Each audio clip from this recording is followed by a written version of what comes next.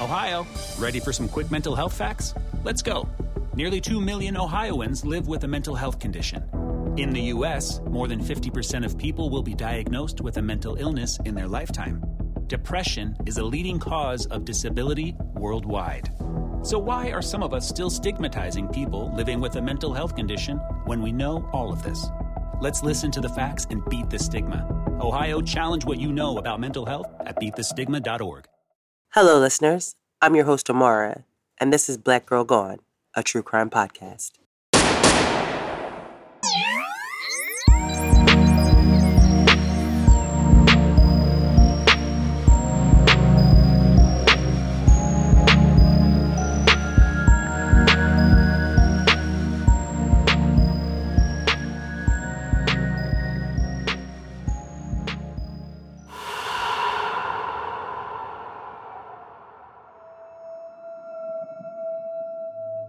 On this episode of Black Girl Gone, I tell the story of 21-year-old Carol Jenkins, who was murdered on September 16th, 1968 in Martinsville, Indiana. Carol had recently begun a job selling encyclopedias door-to-door when she traveled to what was widely known as a sundown town. Less than 4 hours after she arrived, Carol was dead. She had been stabbed in the chest. For decades, her case remained unsolved, and the killer was unidentified. But 33 years later, a witness came forward and gave police the information they would need. But it was too late, and justice delayed for Carol and her family was justice denied. This is Carol's story. As you all know, it's Black History Month here in the United States, and so I wanted to tell the story of Carol Jenkins. For most people, the name Carol Jenkins isn't familiar, but for those who grew up and lived in Martinsville, Indiana, her unsolved murder haunted the town for decades. It took 33 years before anyone came forward about what happened that night. And by the time they did, it was too late for Carol or her family. Because of the lack of evidence and the lack of attention to this case initially, there was not enough to go on to make an arrest or to prove who was responsible. The person who eventually came forward provided valuable information, but it was too late to bring the perpetrator to justice. Carol Jenkins was born April 21st, 1947, in Franklin, Indiana. Her parents divorced when Carol was a baby, but a couple years later, her mom, Elizabeth Gooden, met a man named Paul Davis, and they got married when Carol was a toddler. The family lived in Rushville, Indiana, where Paul was originally from. Rushville is a small town about an hour away from Indianapolis. At the time, Rushville was a predominantly white community, but according to Paul, who had grown up there, racial tensions were low. Now, this could be attributed to the fact that Rushville was a relatively small and close-knit community. People had known each other for generations, and there was a sense of familiarity and acceptance that had been cultivated over the years. And he told The New Yorker back in 2001 that he attended integrated schools and that he never had any real problems. Paul was a factory worker. He worked as a machine repairman for the Ford Motor Company. I'm not sure if Elizabeth, Carol's mom, was working at the time, but eventually she and Paul would have 5 children together.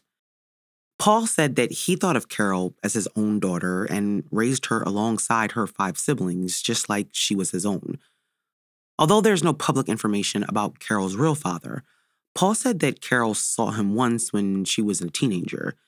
Now, there isn't any indication of what kind of relationship Carol had with him, but Paul said that Carol called him Dad. During her teenage years, she attended Rushville High School, and she had big dreams of one day relocating to Chicago. Her goal was to become a model, so she wanted to move to a large city to start her career. But despite Carol's ambitions to pursue a career in modeling, She ultimately realized that the path to success in Chicago was not as easy as she had initially thought, and so she decided to stay in Rushville and started working at a local factory instead. The job was an assembly line job for a company that made large appliances. Carol continued working at the factory until a union strike forced the plant to close, leaving her looking for work. And eventually, she found a new job selling encyclopedias door to door. Now, door to door sales was a very different job from the factory that she was used to. She had to learn how to talk to people she didn't know and develop a sales pitch so that she could convince them to purchase an encyclopedia set. It was a big adjustment, but she was determined to make it work. However, being a young Black woman in a rural area during that time came with a set of risks. Although Rushville had been a safe place for Carol and her family, the towns surrounding it were not. Many of the towns were predominantly white, if not all white, and many were sundown towns. Sundown towns were communities where Black people were not allowed to live or visit after sunset. These towns were established in the late 19th and early 20th century as a way for white communities to maintain racial segregation and control. The name Sundown came from the warning signs that were posted at the town limits. It would say things like, "Nigger, don't let the sun go down on you here." Redlining, exclusionary zoning, and violent intimidation tactics were common practices in sundown towns. Black people who attempted to enter or live in these communities were often subjected to violence, lynchings, and other forms of racial terror. In many cases, the police and other authorities turned a blind eye to these acts of violence, perpetuating the culture of fear and exclusion. Now, despite the passage of civil rights legislation in the 1960s, many sundown towns remained. The state of Indiana itself had a long history of racism, and at one point had more active Klan members than any other state.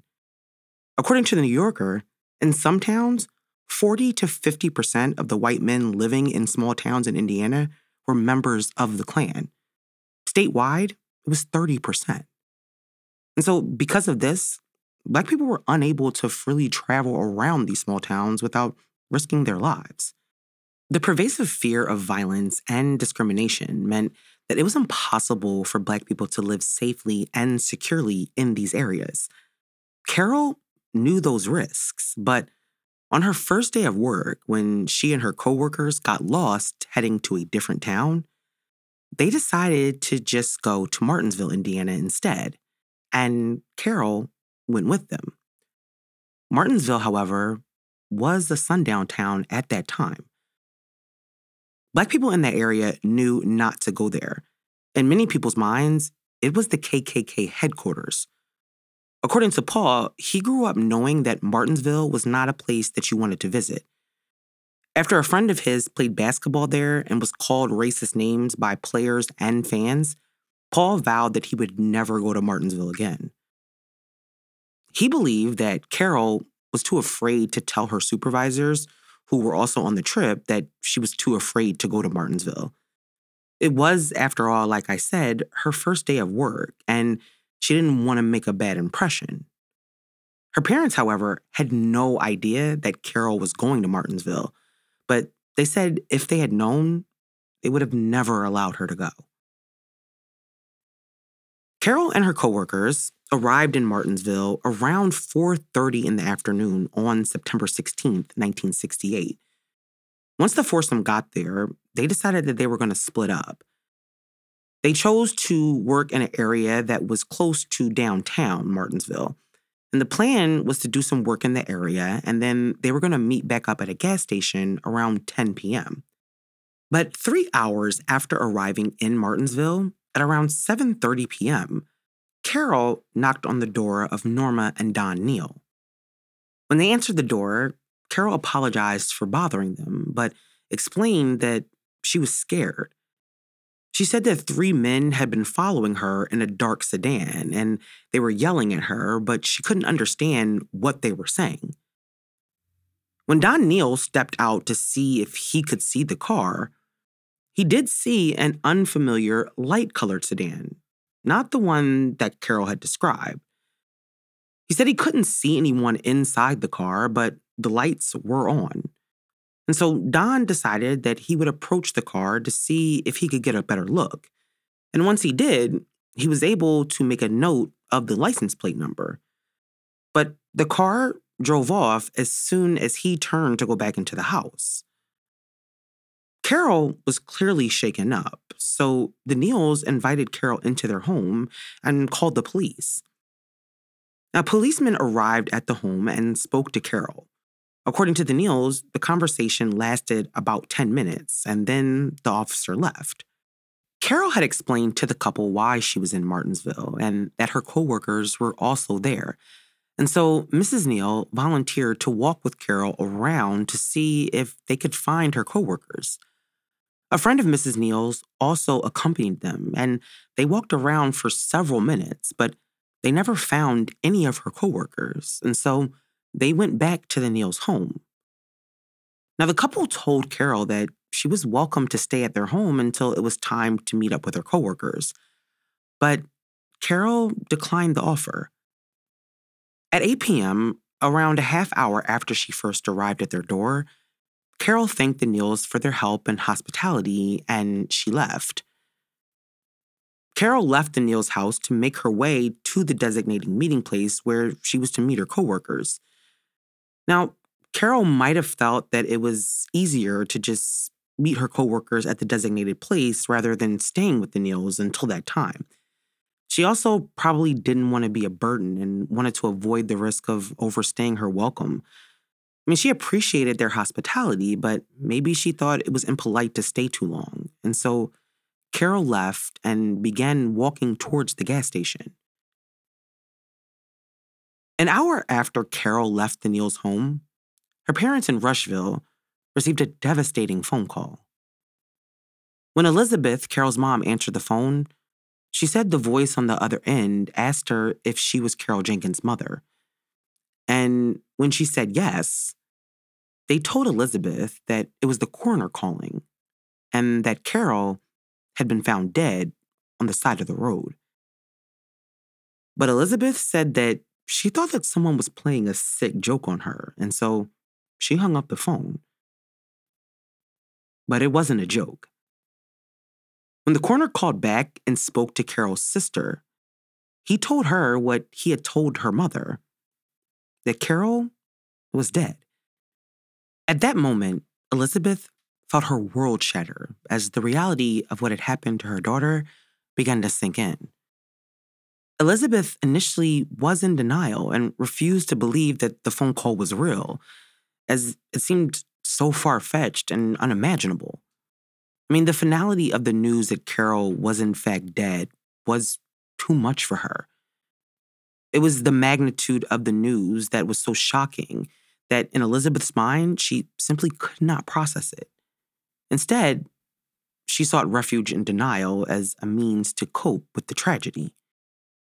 But that night, Elizabeth, Paul, and the rest of Carol's family had no idea that the quest for justice and answers had only just begun, and that this journey would be a long one. This show is sponsored by BetterHelp. I always feel like I'm at my best when I get things accomplished that I set out to do. When you're at your best, you can do great things, but sometimes life gets you bogged down and you may feel overwhelmed or like you're not showing up in the ways that you want to. Working with a therapist can help you get closer to the best version of you. Because when you feel empowered, you're more prepared to take on everything that life throws at you.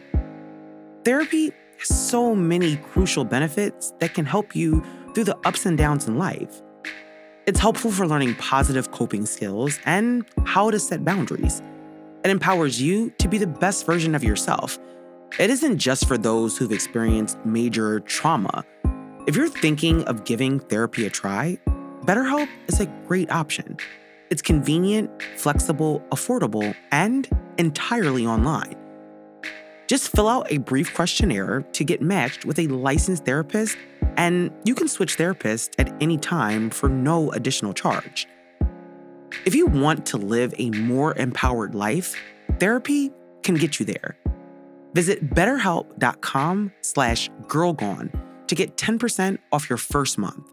That's BetterHelp, HELP.com/girlgone. What's the easiest choice you can make? Window instead of middle seat? Picking a vendor who sends a great gift basket? Outsourcing business tasks you hate? What about selling with Shopify? Whether you're selling a little or a lot, Shopify helps you do your thing, however you cha-ching. Shopify is the global commerce platform that helps you sell at every stage of your business. From the launch your online shop stage to the first real-life store stage, all the way to the did we just hit a million orders stage. Shopify's there to help you grow. Whether you're selling scented soap or offering outdoor outfits, Shopify helps you sell. Wherever and whatever you're selling, Shopify's got you covered. Sign up for a $1 per month trial period at shopify.com/try. Go to shopify.com/try now to grow your business, no matter what stage you're in. Shopify.com/try. On September 16th, 1968, Carol Jenkins had gone to Martinsville, Indiana with her coworkers to sell encyclopedias. But a few hours after she arrived, Carol knocked on a neighbor's door asking for help. She said that she was being followed and that the men in the car were yelling at her. But after declining their offer to stay, Carol went back outside, and less than an hour later, Carol was dead. After leaving the Neal home on the evening of September 16th, Carol began to walk back towards the location where she was supposed to meet her coworkers. But almost an hour after she left, near a busy intersection, a teenage boy who lived nearby found Carol lying on the ground where she had collapsed.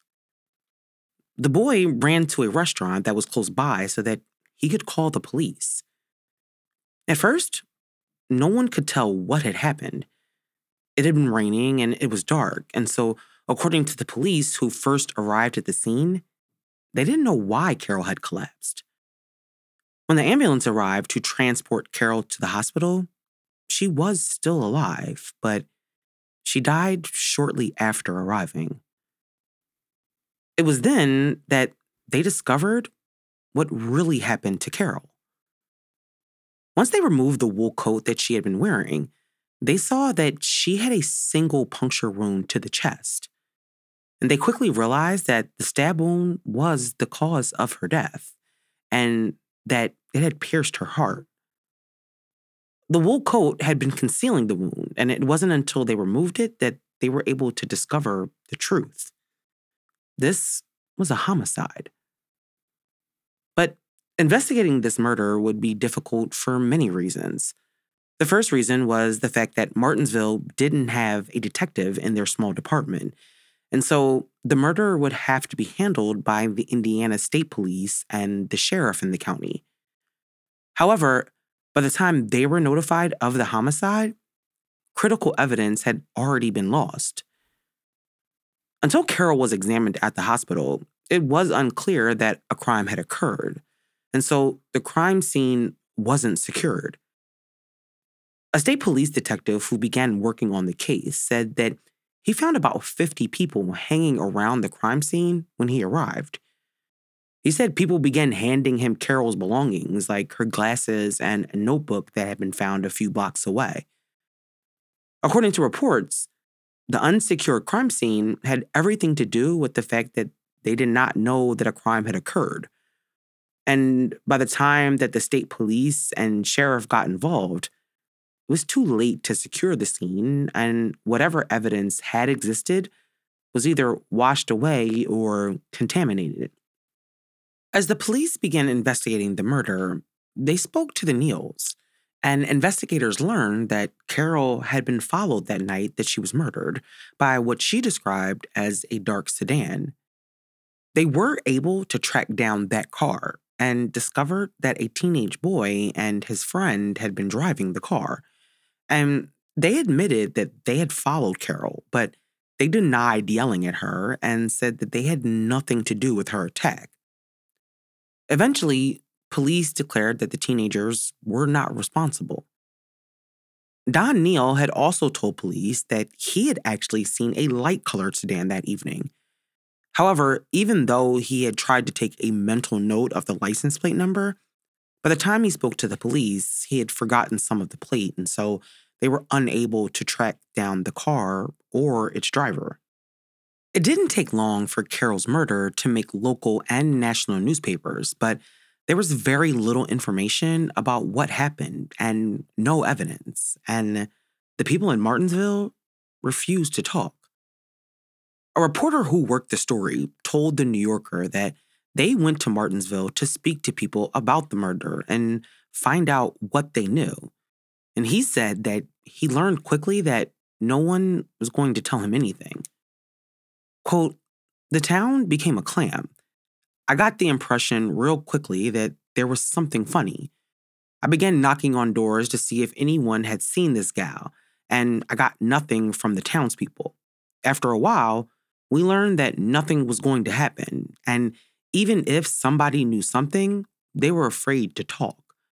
They really didn't want outsiders coming in. It cooled and cooled until it was futile. So we ended up just making routine calls, and when you called, you got the same standard, the investigation is continuing. You knew if anything was going to happen, it would have to be anonymous. After a while, the thing just petered out," he said in that interview. With people in the town refusing to speak about what happened, Carol's murder investigation became very cold early on. But 6 weeks after the murder, the Indianapolis chapter of the NAACP sent a letter to the Department of Justice asking them to investigate Carol's murder. The letter stated that, quote, "Morgan County has historically been associated with the Ku Klux Klan-like activities." The letter also highlighted the fact that the local authorities had failed to make any progress in the investigation, and it raised serious questions about their commitment to justice. The NAACP was concerned that due to the county's history of racism and the lack of action by the local authorities, that justice would not be served and that the murderer would not be found. And so they called on the Department of Justice to investigate the case. But the DOJ never got involved in Carol's case. However, the NAACP's letter, for many Black people in the area, solidified what they already believed to be true, that Carol's murder was racially motivated. But in the months following her murder, police were unable to arrest anyone. There were, however, at least a few suspects, including a construction worker whose whereabouts police couldn't account for during the time of the murder, and they considered him a prime suspect, but he had left the state shortly after the murder, and then he was killed in a shootout. The other suspect was a man who owned an auto repair shop. Now, Carol's journal that had been found a few blocks away from the crime scene was found outside of the shop, and so it led police to wonder whether that was a coincidence or whether he had something to do with Carol's murder. Both men, along with several others, were given polygraph tests, but no charges were ever filed.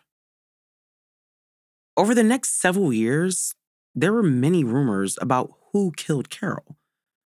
The belief was that there were people in Martinsville who knew exactly who killed Carol, but no one in the town was talking.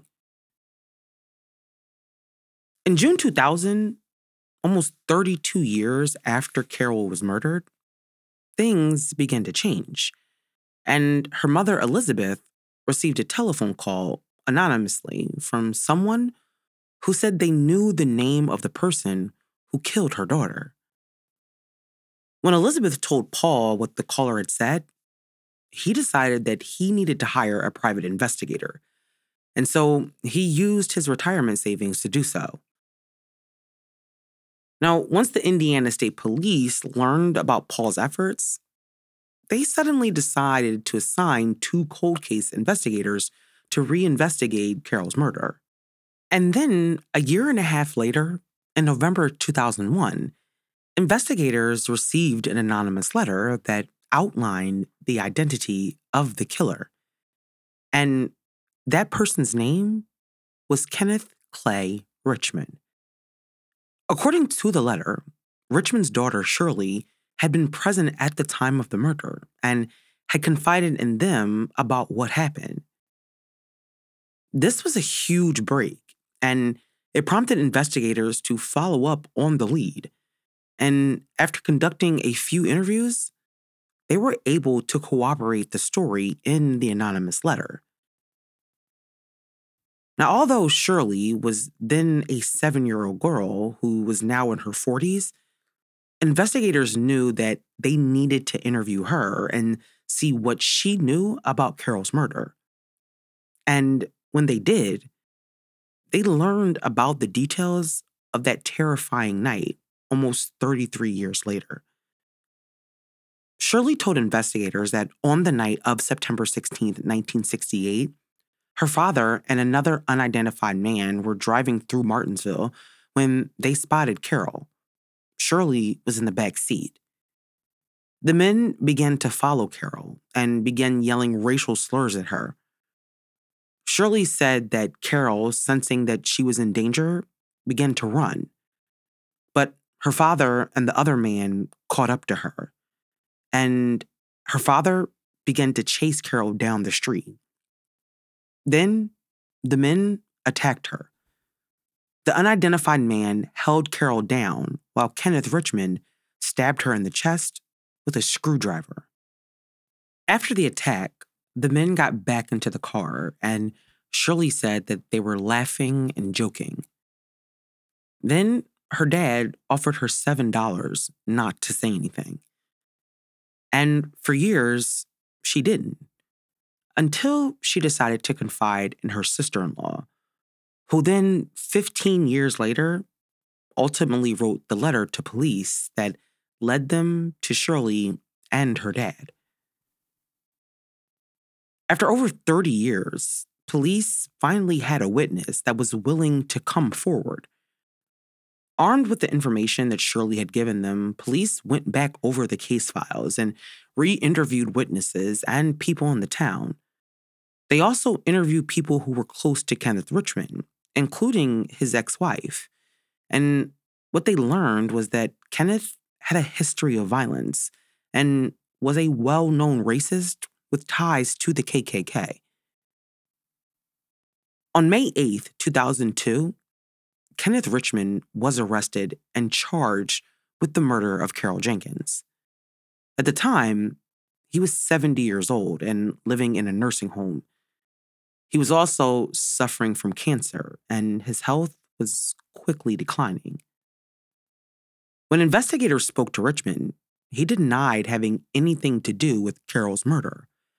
But the evidence that police had was enough to charge him. However, Kenneth Richmond would never get his day in court. In August 2002, a judge declared him incompetent to stand trial because he at the time only had weeks to live. He was then moved to a mental health facility where he was going to be evaluated in 90 days. But in September 2002, 4 months after his arrest, Kenneth Richmond died. The other man who was alleged to be with Richmond was never identified.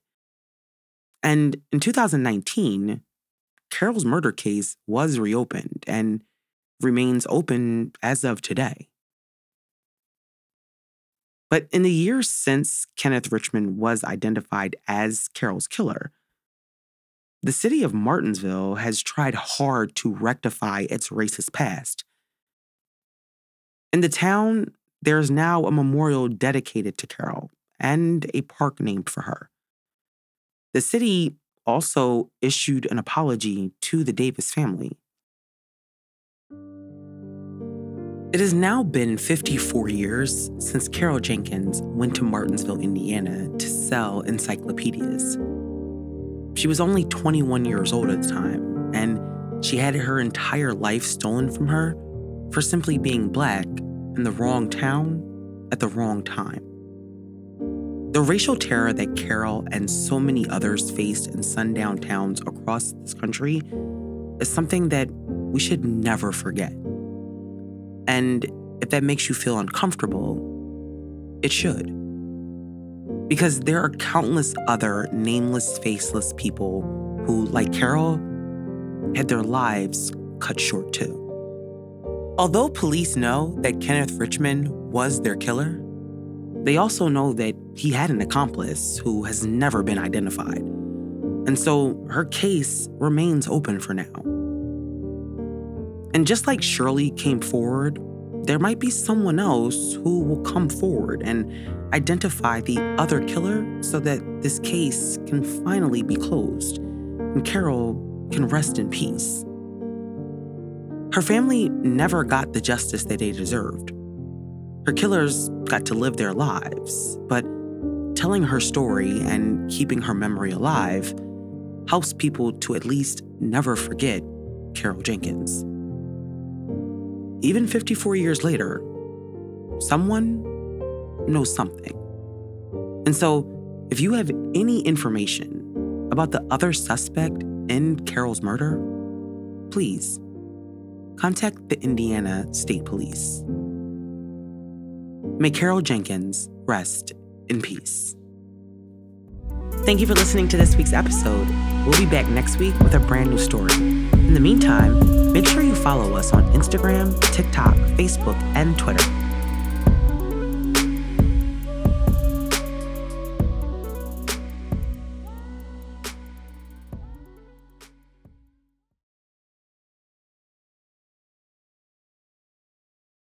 Sick of being upsold at gyms? My guy, you're currently a base member? For $90 more, I can upgrade you to our Shred membership. For $130 more, you'll be a Swole member. And for just $300 more, you'll reach Sweat Platinum. At Planet Fitness, you'll get energy without the upsell. Never pushy, always free fitness training and equipment for every workout. It's fitness that fits your budget. Join Planet Fitness for just $1 down and $10 a month. Cancel anytime. Deal ends Friday, May 10th. See Home Club for details.